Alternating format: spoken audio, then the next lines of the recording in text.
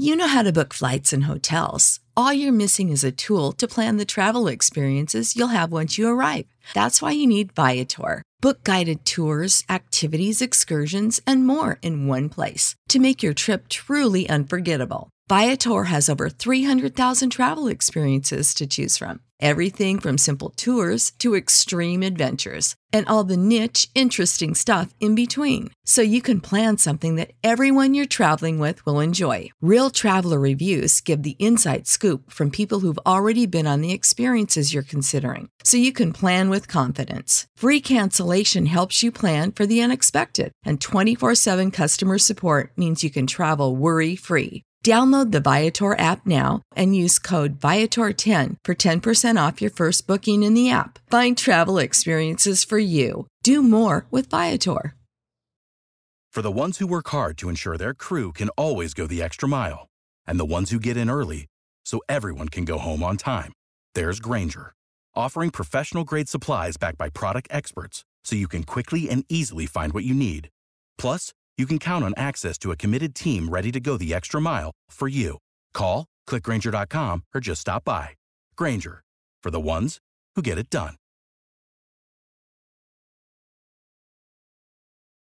This episode of Writing Excuses has been brought to you by our listeners, patrons, and friends. If you would like to learn how to support this podcast, visit www.patreon.com/writingexcuses. Season 18, Episode 6. This is Writing Excuses. An interview with Howard Tayler. 15 minutes long. Because you're in a hurry. And we're not that smart. I'm Mary Robinette. I'm Dongwon. I'm Aaron. I'm Dan. And I'm the guy with his feet in the fire. Ha Howard, I've been looking forward to this one. I'm going to ask you the hardest questions. So, I actually am not. I'm going to ask you some things about stuff that I assume you've been thinking about a lot, because I've been thinking about it a lot. You, as you've said several times, you've just finished your magnum opus, 20 years of daily, web cartoons and all of these wonderful books and stories that have come from them. And I would love if you could condense into, just a little nugget for us. How do you feel like you changed as a creator from the beginning of that to the end of that long process? Ooh, 3-part answer. Part 1, I very quickly got better at all of the pieces that were involved. I became a better storyteller, just the craft. Better storyteller in terms of craft, better artist just in terms of composition, better humorist. I treat that as a different skill than the other two because it's such a specific mechanic. I got better at all of that. So that's part 1. Part 2 is I realized, and it was when we first started recording Writing Excuses, I say first started, 2009, we had an episode, or maybe it was late 2008, where the question was, what have you learned from Writing Excuses this year? And my answer was, I have learned that I'm writing social satire, which I had been doing for 8 years now, but didn't know it.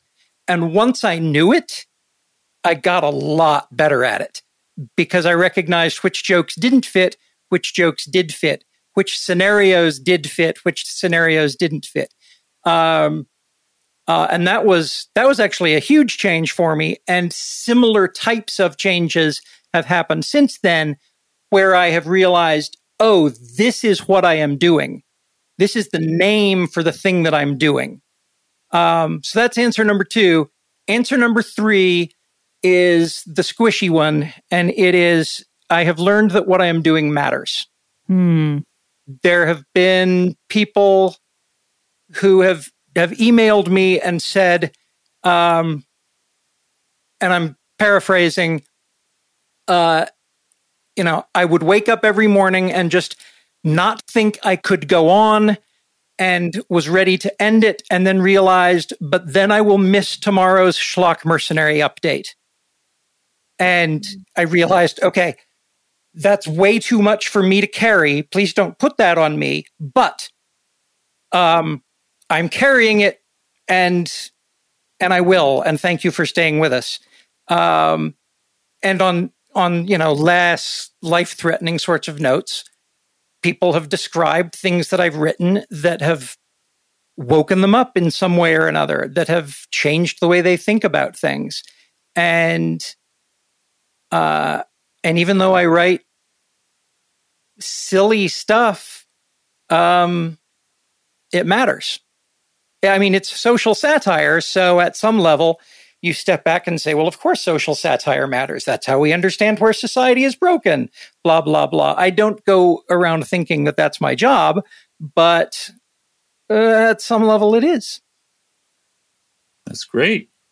So I think that there's a phenomenon that I see in webcomics a lot, but I think it's more fair to say that every creator, every writer goes through this, where they decide that they have a really big idea and they want to get it out there into the world. And the reason this stands out to me in webcomics is because in that particular medium and art form, you're kind of tap dancing live in front of everybody, right?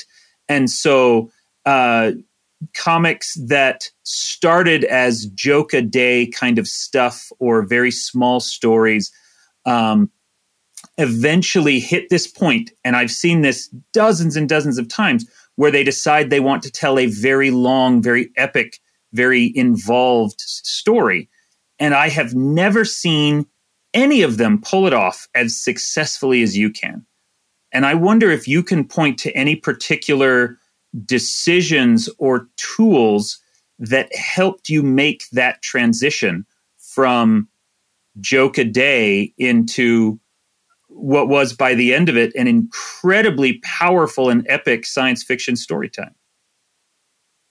I remember picking up my sister-in-law, Nancy Fulda, from the airport, and being in the airport and just thinking about sci-fi and travel, and had this whole idea of, what if the Wormgate network, the reason they want that as a monopoly is not because of money, but is because of information, because they are able to gate clone people and quietly interrogate them and find out all of the stuff, and then just quietly murder the gate clones, and nobody knows anything else. And so that idea came to me waiting in an airport. And in order to tell that story, I knew that I needed to lay down some pieces that were going to take longer. Up until that point, I'd had this idea that I was going to do it a little more like Bloom County did it in the newspapers back in the 80s, early 90s, which was Burke Breathed would run a story. And he was also doing social satire. He would run a story that ran for a week or maybe 2 weeks with opus as interludes on Sundays. And so I had this idea that in terms of framework, I can keep people's attention with a story for a week or two. But the fact that on the internet, people could page back, start from comic one and could just read it straight through. I thought, you know what? I can go for more than a week or two. I can go for maybe a month, but a month really needs to be the limit. And then I had this idea about, the Terraport breaking the monopoly and the Wormgate and the cloning and all that.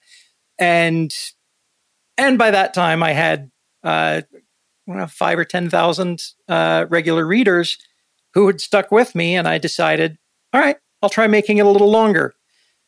And as I'm sure most of you have experienced, when you're writing something that takes you several months to write, during the course of writing it, maybe I should ask it as a question, do you ever have ideas for other things to write? Because that was exactly how it went, is that, I would ask, but then what happens? oh, wait, there's this thing out in pop culture that I want to talk about because it's so much fun. And, and then what happens? And if I mash these things together, and because I worked ahead, because I typically worked 3 weeks, minimum of 3 weeks, sometimes as much as 6 to 8 weeks ahead, I had time to mull these ideas over before I started throwing them down on the page. I was never drawing comics, the day before they aired. That way lies madness. I have a lot of questions to ask about what is next. But first, we're going to pause for our thing of the week. Save big on brunch for mom, all in the Kroger app. Get 16-ounce packs of flavorful Angus 90% lean ground sirloin for $4.99 each with a digital coupon. Then buy 2, get 2 free on 12 packs of delicious Coca-Cola, Pepsi, or 7-Up, all with your card. Shop these deals at your local Kroger today, or tap the screen now to download the Kroger app to save big today. Kroger, fresh for everyone. Prices and product availability subject to change. Restrictions apply. See site for details. Schlock Mercenary ends with a trilogy of books called Mandatory Failure, A Function of Firepower, and Sergeant in Motion. The thing of the week is those 3 books, because coming up with the ending for the 20-year mega arc of Schlock Mercenary was super fun for me.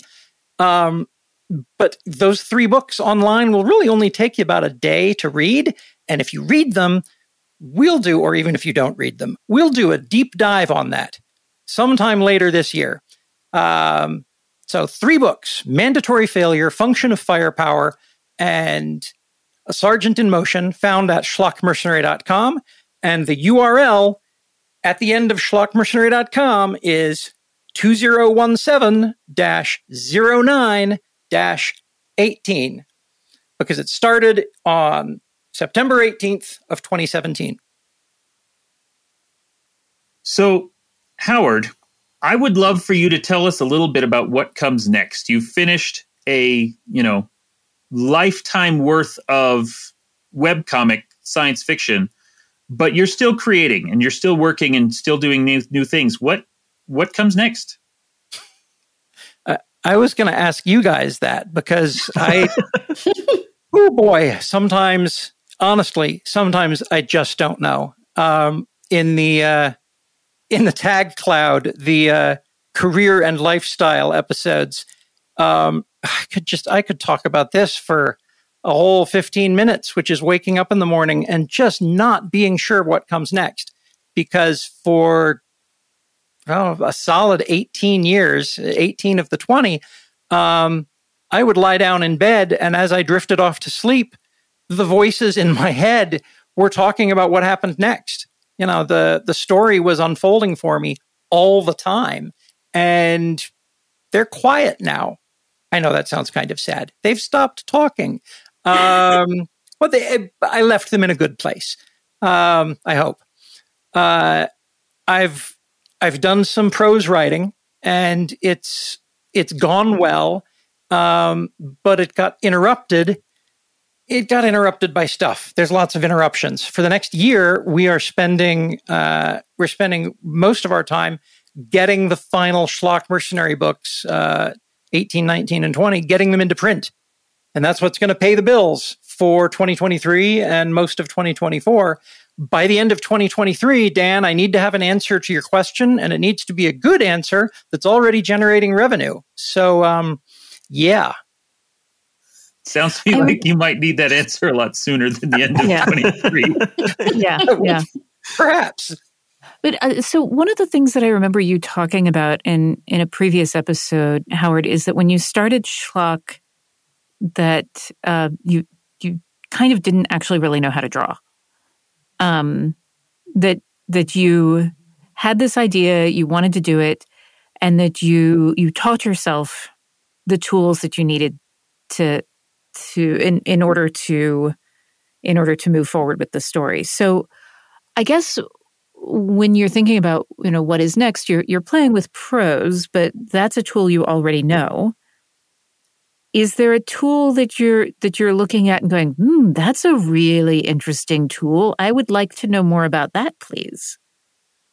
Short answer, yes. Longer answer, long COVID and chronic fatigue have constricted my energy envelope to the point that if the learning curve is steep enough, I can't afford to do it. I can't put in a 12-hour workday anymore. I can barely put in a 4-hour workday, a 6-hour workday of, just sitting and getting the stuff done. It's difficult. One of the things that I've loved is when we were doing the role-playing game streams, for Typecast RPG, I loved creating Twitch overlays and the idea of streaming and having video conversations that mixed, I've got all the gear, I've got all the tools to, do the pushing of buttons and having pictures change. I had this great idea for a Twitch stream that's Howard and his artist friends, dual cameras, switching between various, I'm waving my hands around and the audio is just not going to pick that up. Swapping the camera pictures, and the whole show would be titled "Everybody Draws Better Than Howard Does." And I would have other artists on, and we would talk about what we were each working on, and I would shower them with praise, and we'd plug their work, and it would be silly fun. And I don't have the energy for that. I just don't have the energy for that. But I have had the energy for sitting down and writing. And I've got so many stories I want to tell that it is fair for me, I think, to prioritize and say, I would rather pick the medium, pick the techniques that I already know so that I can tell as many stories as I can. I can say as much of what I've got to say before my timeline eventually runs out than for me to try and learn something new and slow all that down. And I know that sounds kind of morbid and whatever, but, maybe the CFS will get better and I'll be putting in 12-hour days when I'm 70. I'd love that. I really like that, though, the idea of picking, we do, I think, tend to go for hard setting all the time. So, the number of writers, and I know, hello, listener, I'm speaking directly to you, the one that listens to the homework assignment and says, I'm going to do something different. I'm going to make it harder. Or they told me that you can't possibly do a story about zombie unicorns. I'm going to do a story about zombie unicorns and submit it to the editor who told me they don't like it. I know that is a temptation that happens to a lot of people, but I think there is something really beautiful about saying, I'm going to use this tool that I love, that is familiar and comfortable, and I'm going to tell the best stories I can with tools I already know how to use, and I'm just going to refine them. Yeah, and that's I think it was 2008, 2009, about the same time the podcast started. I really got on this kick of the focused practice, the whole concept of focused practice, the idea that you practice the things that you're bad at so that you stop taking shortcuts and going around them. For me, it was I didn't know how to draw hands. And so I practiced drawing hands, ended up drawing Curtis Hickman's hands doing magic tricks in the first Extreme Dungeon Mastery book. And Curtis came back to me and said, Howard, these are the best illustrations of these tricks that exist anywhere, because all of the others are grainy photographs in black and white of an old man's hands, and you can't tell what's going on. So low bar, but I cleared it. And so I was on this kick.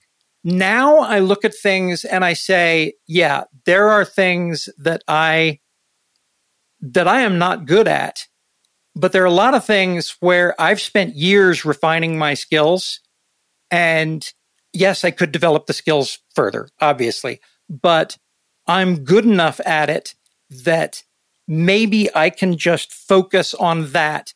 And now that path is the easy path, but it's not the shortcut. It's falling back on the craft that I've spent 20 years learning.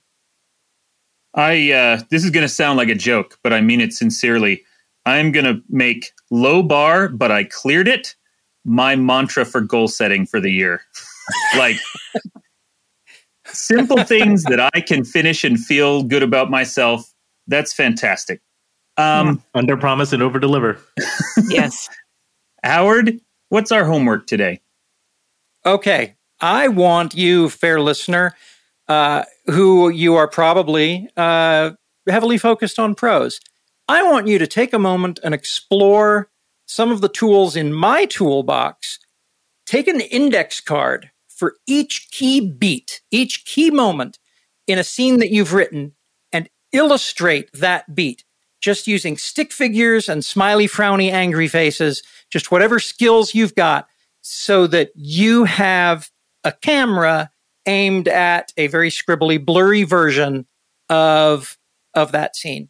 And do that for the whole scene and see how that changes the way you eventually edit it or rewrite it or write what comes next.